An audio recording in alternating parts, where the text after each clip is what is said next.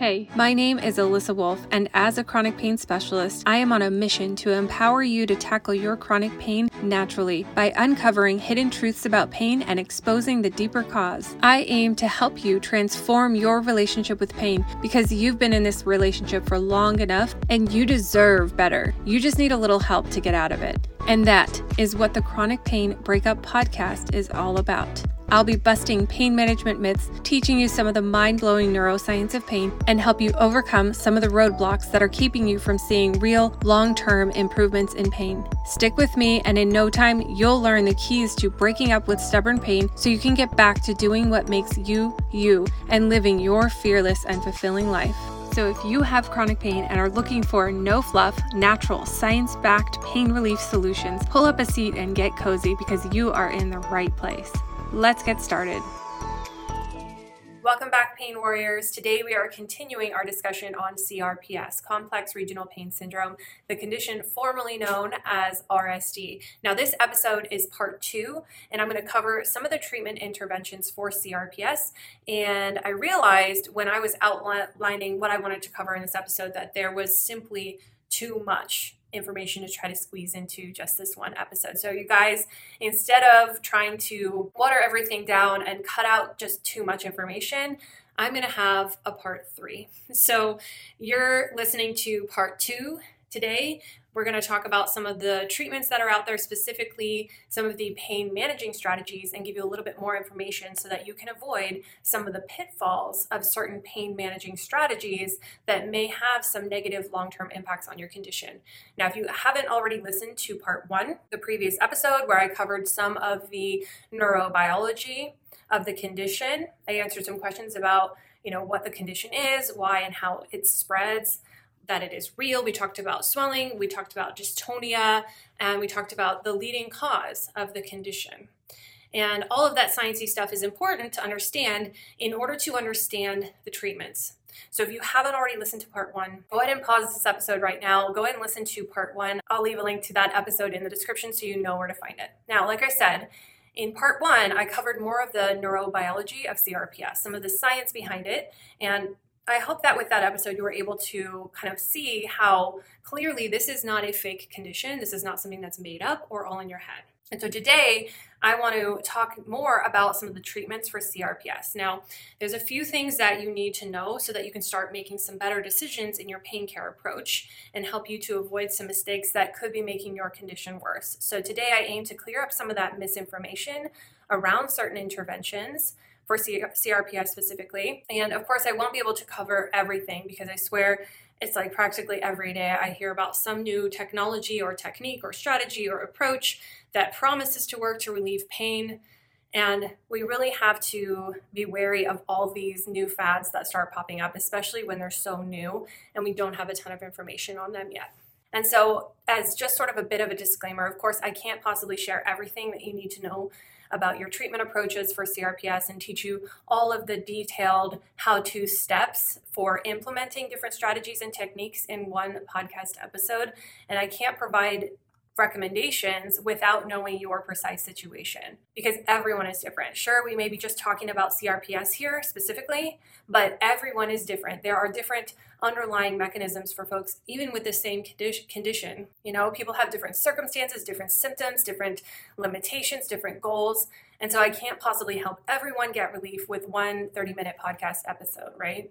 And so that's why I offer these free one-on-one phone calls. So if you want to get a little bit more personalized guidance and get a personalized plan to help you get as pain-free as possible, then go ahead, schedule yourself, get on my calendar for that one-on-one call. With all that being said, let's dive right in. So in terms of pain management approaches, they're not all created equal.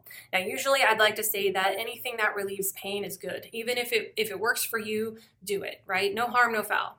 However, when it comes to CRPS, there are some pain management strategies that, even though they can give you immediate, short-term, satisfying pain relief, they may have long-term impacts for your CRPS that are actually keeping you in pain, meaning they're not helping you long-term because they may be reinforcing the underlying mechanisms at play. Okay, so if you've listened to part 1, you'll recall that the nerves locally in the painful region become overly sensitive and reactive right? So they're just there picking up every little stimuli, and they're just like firing like crazy. So in theory, we would want to avoid anything that might cause those overly reactive nerves in that area to fire more, right? They're already firing too much. So we don't want to get them firing even more. Well, a commonly used form of pain management, as you all are probably already aware, is electrical stimulation, right? It's a little counterintuitive to use electrical stimulation directly on an area that is already overly sensitive. Does that make sense? Now, you guys, I don't want you to be fooled, because in this day and age, it's very trendy for biotech companies, clinics of all kinds, to come up with new devices that put out some quote unquote different form of electrical stimulation. Nowadays, we've got TENS units, right? Y'all have heard of TENS units. You've heard of those. But we've also got microcurrent. We've got NMES, or neuromuscular electrical stimulation. It's also sometimes called Russian stimulation. We've got spinal cord stimulators, right? It's as if practically every day I hear about some new device that uses some form of electrical stimulation to fix pain or reset, quote unquote, reset your nervous system or change your brain waves or something like that. Please don't get too caught up in this stuff, you guys. This is all marketing is, right? Everyone has heard of TENS, and everyone who's tried it knows that it's okay for pain relief. So you know what marketers do to get more people to buy their products or use their high-tech, expensive services? They give it a new fancy name. Like, shit, I could come up with something completely new right off the top of my head, something new like, let's call it low frequency neuro reprogramming current. And let's market it as this, handheld device that syncs up to your phone and it comes with an app and all that. You guys, no matter how many ways we try to repackage it or rebrand it, all they're doing is giving the same electrical stimulation a new name. It's all the same electrical stimulation. The difference is we just kind of change up some of the parameters around, right? We may alter the frequency or the amplitude or the pulse width, but it's still all the same at the end of the day. It's still electrical stimulation. And if I were in your situation, I would probably try to avoid using electrical stimulation on the affected area with CRPS specifically. It might be okay to use it in a remote area, but quite frankly, I'd probably try to avoid placing it on the opposite limb or even the same side limb because of the risk of spreading, which we talked about in part 1. So generally speaking, electrical stimulation in almost any form wouldn't be my go-to choice for managing pain with CRPS. You guys with me on that? Now, also, I discussed in part 1 how the brain loses its ability to correctly process sensory information from that body region. So it reacts to practically every message that it gets from the body as if it's an emergency situation. This brain change is brought on by immobilization, either physical immobilization or functional immobilization, either through the use of a brace, a boot, a cast, a splint, a sleeve, whatever, or through not moving it, avoiding the use of it, ignoring it, compensating, or neglecting it. It leads to this disconnect where the brain literally disconnects from that area, and it can get so bad to where the brain starts to believe that it's not your body part, and it starts to defend you from the body part itself as if it were a foreign body, like as if it were rejecting a transplant. This is really where pain management gets super tricky, because our go-to response to a pain intensity problem like this is to try to numb the pain. We want to numb the area so we don't feel the pain, or we don't feel it as much. So we have all these remedies that aim to numb the pain. But think about that for a second. If avoiding it, ignoring it, neglecting it, numbing it, that's what's causing this change, that's what leads to this change in the brain. So when we use pain management approaches that attempt to numb the pain, that can make those brain changes even worse, right? It can make the brain disconnect from that body part even more. And not only can it make those changes even worse, but it can also cause the nervous system to further ramp up its defense mechanisms, right? It basically says, okay, I'm trying to tell you that I'm trying to protect you. I'm trying to tell you that about a potential injury, and you keep trying to shut me up. Well, I'm not going to shut up, right? If you try to quiet me down, I'm just going to yell even louder. So some examples of pain management approaches that just numb the pain, those are going to be things like ice, right? Numbing creams, nerve blocks, injections, ablations, lidocaine patches, and opioid medications, okay? Those types of things can contribute back to the core underlying problem involving central sensitization. Now, don't come after me just yet, because I'm not saying that I'm against the use of opioids or any other form of pain management. I am not the opioid police, right? I have zero judgment on you if you take them. And also, I just believe that it is important for you to fully understand what opioids or any other type of pain management approach that you take has on your body and on your condition long term. Yes, I believe there's a ton of value in using pain management strategies like those that I just mentioned, because the less you spend your time in pain, the better. So we do need to be very strategic about pairing those pain management approaches with approaches that will have a long-term impact on your condition, a positive long-term impact on your condition. But the reality is, I just want you to know and understand that those pain management strategies that I just mentioned, they can have a negative long-term effect on your pain because they can worsen the underlying root condition, the root cause, the root mechanism. By basically telling your nervous system responds to those pain management strategies and says, I'm just going to yell louder. And that's exactly what happens when we take opioid medications, okay? Now, another pain management therapy that's gaining a whole lot of popularity in the CRPS world is ketamine, right? And because this is such a hot topic and because there is so much to discuss about ketamine, I'm going to have to do a whole episode just on ketamine all on its own, where I can do a more thorough job just summarizing some of the research that's out there about it. But because today I don't have the time to really dive into all of the details and the nitty-gritty and the research on the topic of ketamine, what I want to do is just summarize some of the big points, the common highlights from several studies that investigated the use of ketamine specifically for patients with CRPS. Now, anytime anyone is considering treatments of any kind, it is your body, it is your care, and of course, there's pros and cons to every treatment intervention. And so it is your responsibility to weigh those pros and cons, right? It is your responsibility, not your doctor's, right? Your doctor's job is to properly inform you so you can make those informed decisions for yourself. So that being said, let's talk about some of the pros and cons of ketamine use for CRPS specifically, straight from the research. So first, let's talk about some of the pros, okay? So yes, ketamine can reduce pain. It was reported in one review that immediately after treatment, about 69% of participants achieved at least a 30% reduction in pain. However, it's important to note that effective pain relief is short-term, okay? Often it lasts less than 3 months. 3 months is kind of the max, okay? Another study reported that effects of ketamine were not sustained beyond 4 to 11 weeks post-treatment, which is kind of a big range when you think about it. And other studies were reporting pain relief for up to 6 weeks. So the research is kind of all over the place in terms of like the maximum effectiveness of how long it can have a benefit for relieving pain.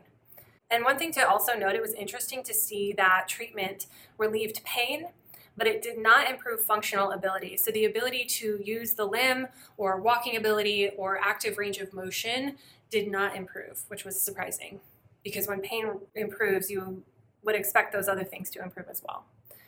It was also observed that it was more effective for folks with relatively new CRPS, but was ineffective for patients with a long history of the condition, which was also somewhat surprising. Now, let's talk about some of the cons, some of the downsides of using ketamine. Well, the first thing that comes to mind is the administration of ketamine is itself a con. Okay, there are different forms of administration for the use of ketamine these days, but typically it's done as an IV infusion where you're admitted to the hospital as an inpatient for several days. So some studies reported protocols where they did 4-hour treatments for 10 days. Other studies showed that there can be an effect with 3 to 5 days of treatments.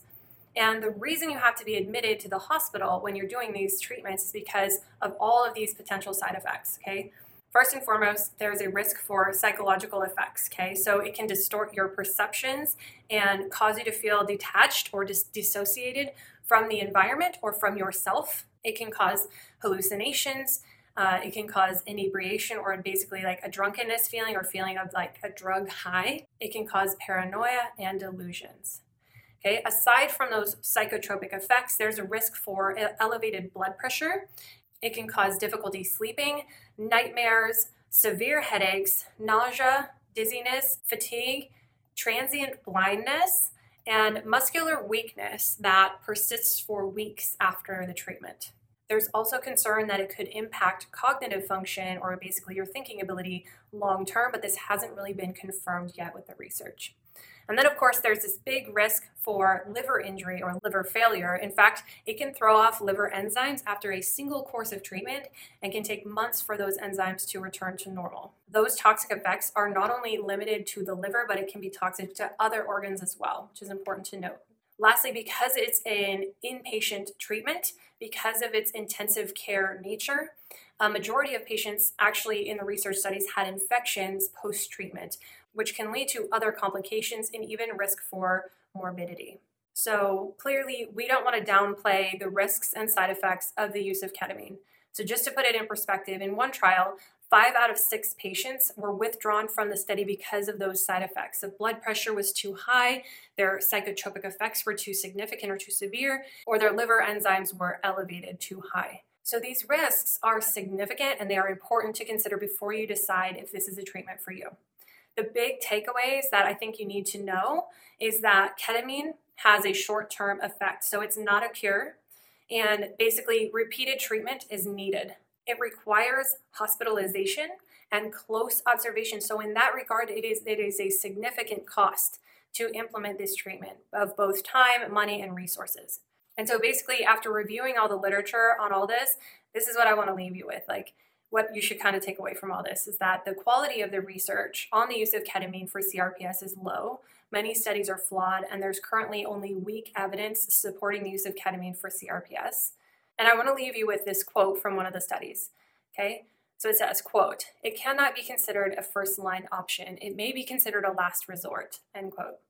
So generally speaking, I would agree with that statement because it is costly to administer. You've got to be hospitalized and under close attention, medical attention, because there's lots of risks, and the benefits are not long-term. Like at best, you might find relief for 12 weeks. You may only have benefits for 3 to 4 weeks. So it's a lot to take on for a short-term benefit, and it's probably not something that you'd want to repeat over and over again as a long-term pain management strategy. I think for the right people in the right circumstances, this may be an okay option at certain times, but I don't think it's feasible for everyone, okay? Now, let's talk briefly about immobilization, okay? Because if I were in your position, I would try my best to avoid immobilization, or basically bracing, casting, splinting, anything like that, okay? Because we know that immobilization caused the nervous system changes that we were talking about in part 1.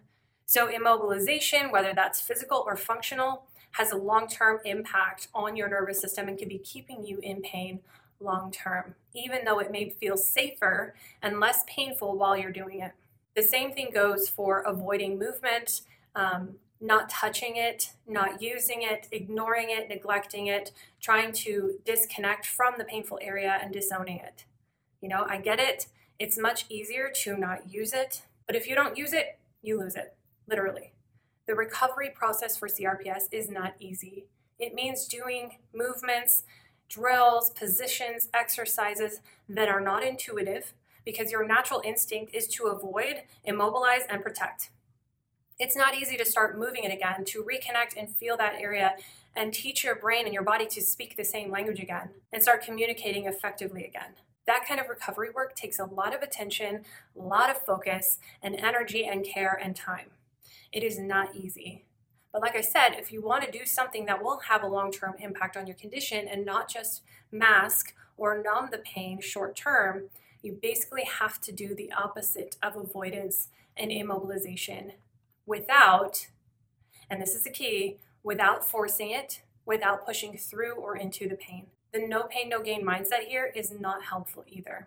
Now, some of you have asked me if physical therapy can help, and if so, how?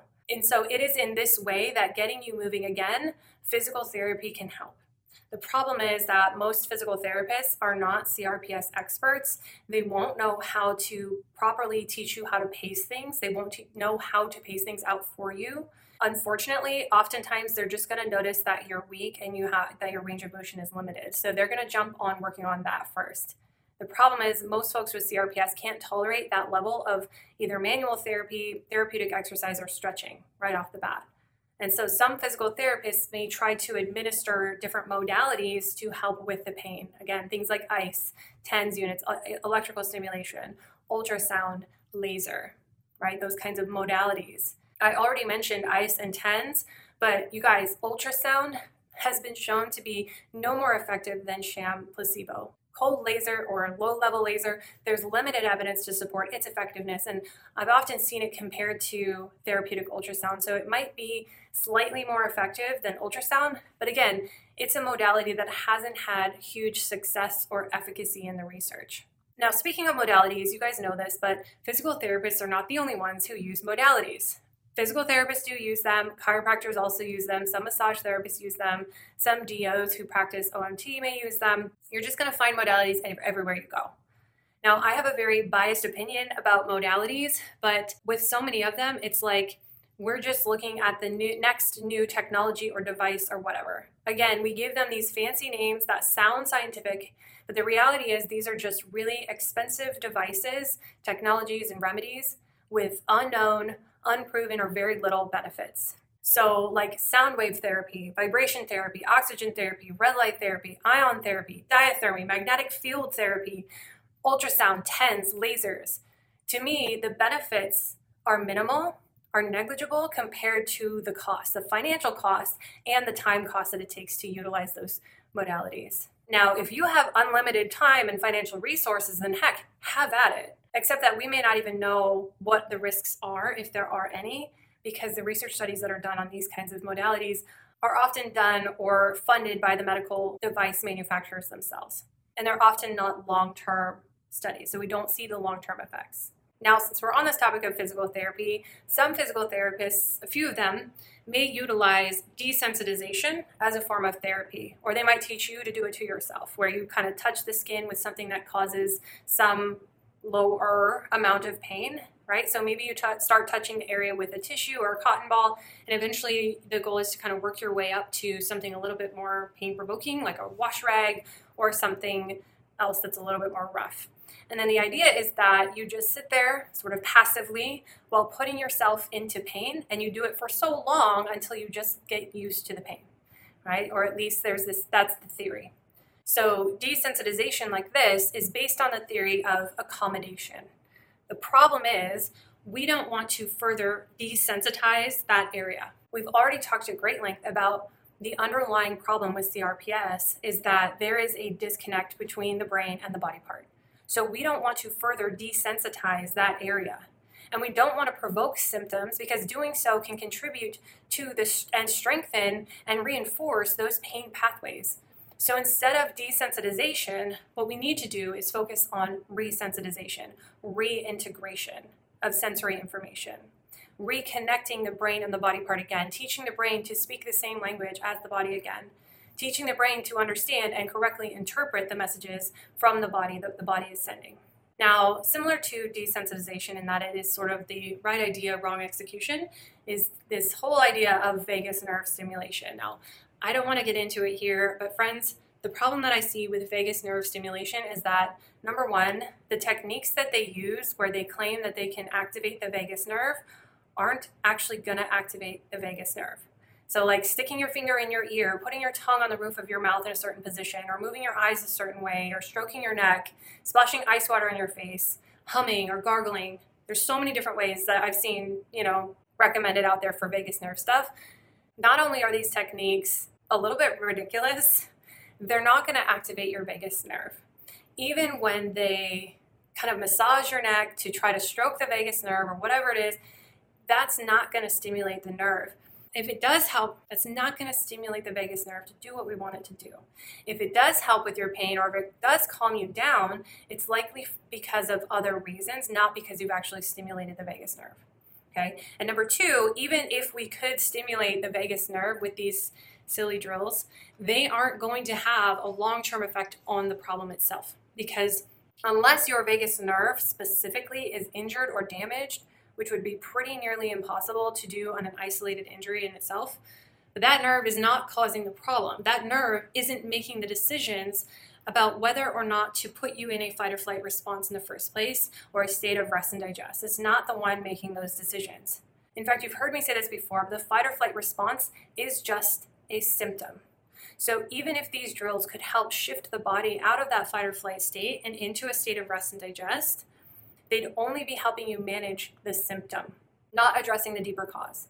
I see the theory behind all of it, but again, I think it was a good idea, just the wrong execution. So if it were me, I would not be prioritizing my time doing vagus nerve stimulation techniques. If I were in your shoes, vagus nerve stimulation would not be the best use of my time. Instead, if you want to manage your fight or flight response and help to calm your body down or regulate your nervous system, a better way to do that is probably through breathing drills. Okay, so slowing your breathing down or meditating possibly, or using some other relaxation drill or technique. Those types of things are going to be better at relieving some of that fight or flight symptom short term. Okay, now we covered a lot today. And I mean a lot. And I still haven't even gotten into discussing some of the treatment recommendations that I have for what you can do about the pain outside of healthcare providers, outside of medical interventions, and outside of modalities and these pain managing strategies. So this episode today was more about talking about some of the misinformation around those pain management strategies.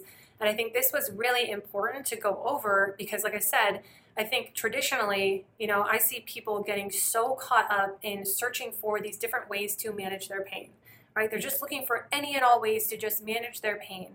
And with a condition where pain is as severe and intense as it is with CRPS, managing pain is important. It's not only important, it's compassionate. It's necessary.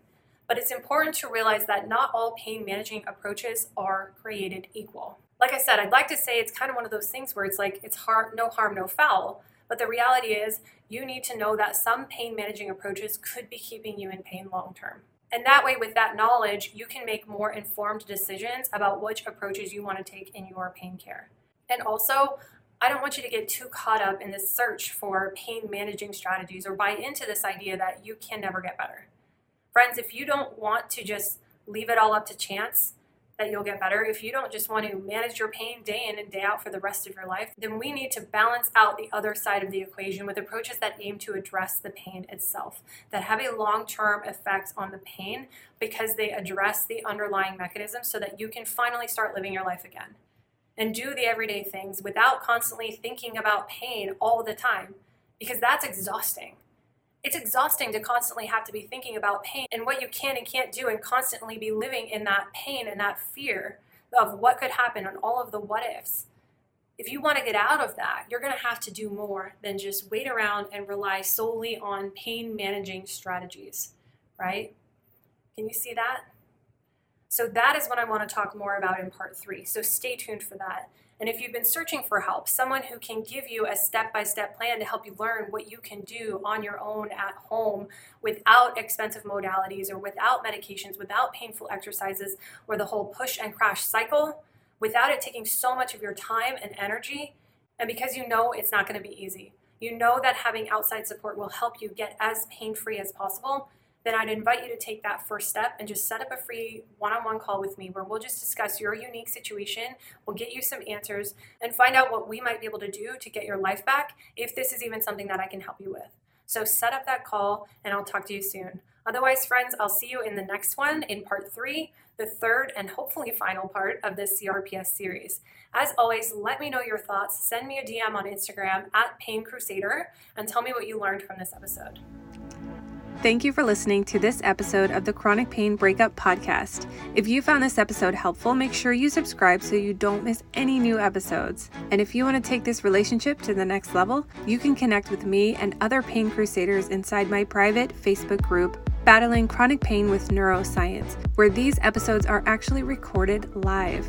And I'd love to hear from you. Share your questions and biggest struggles with your chronic pain recovery journey by reaching out to me on Facebook or on Instagram @PainCrusader. Thanks again for listening and never stop learning.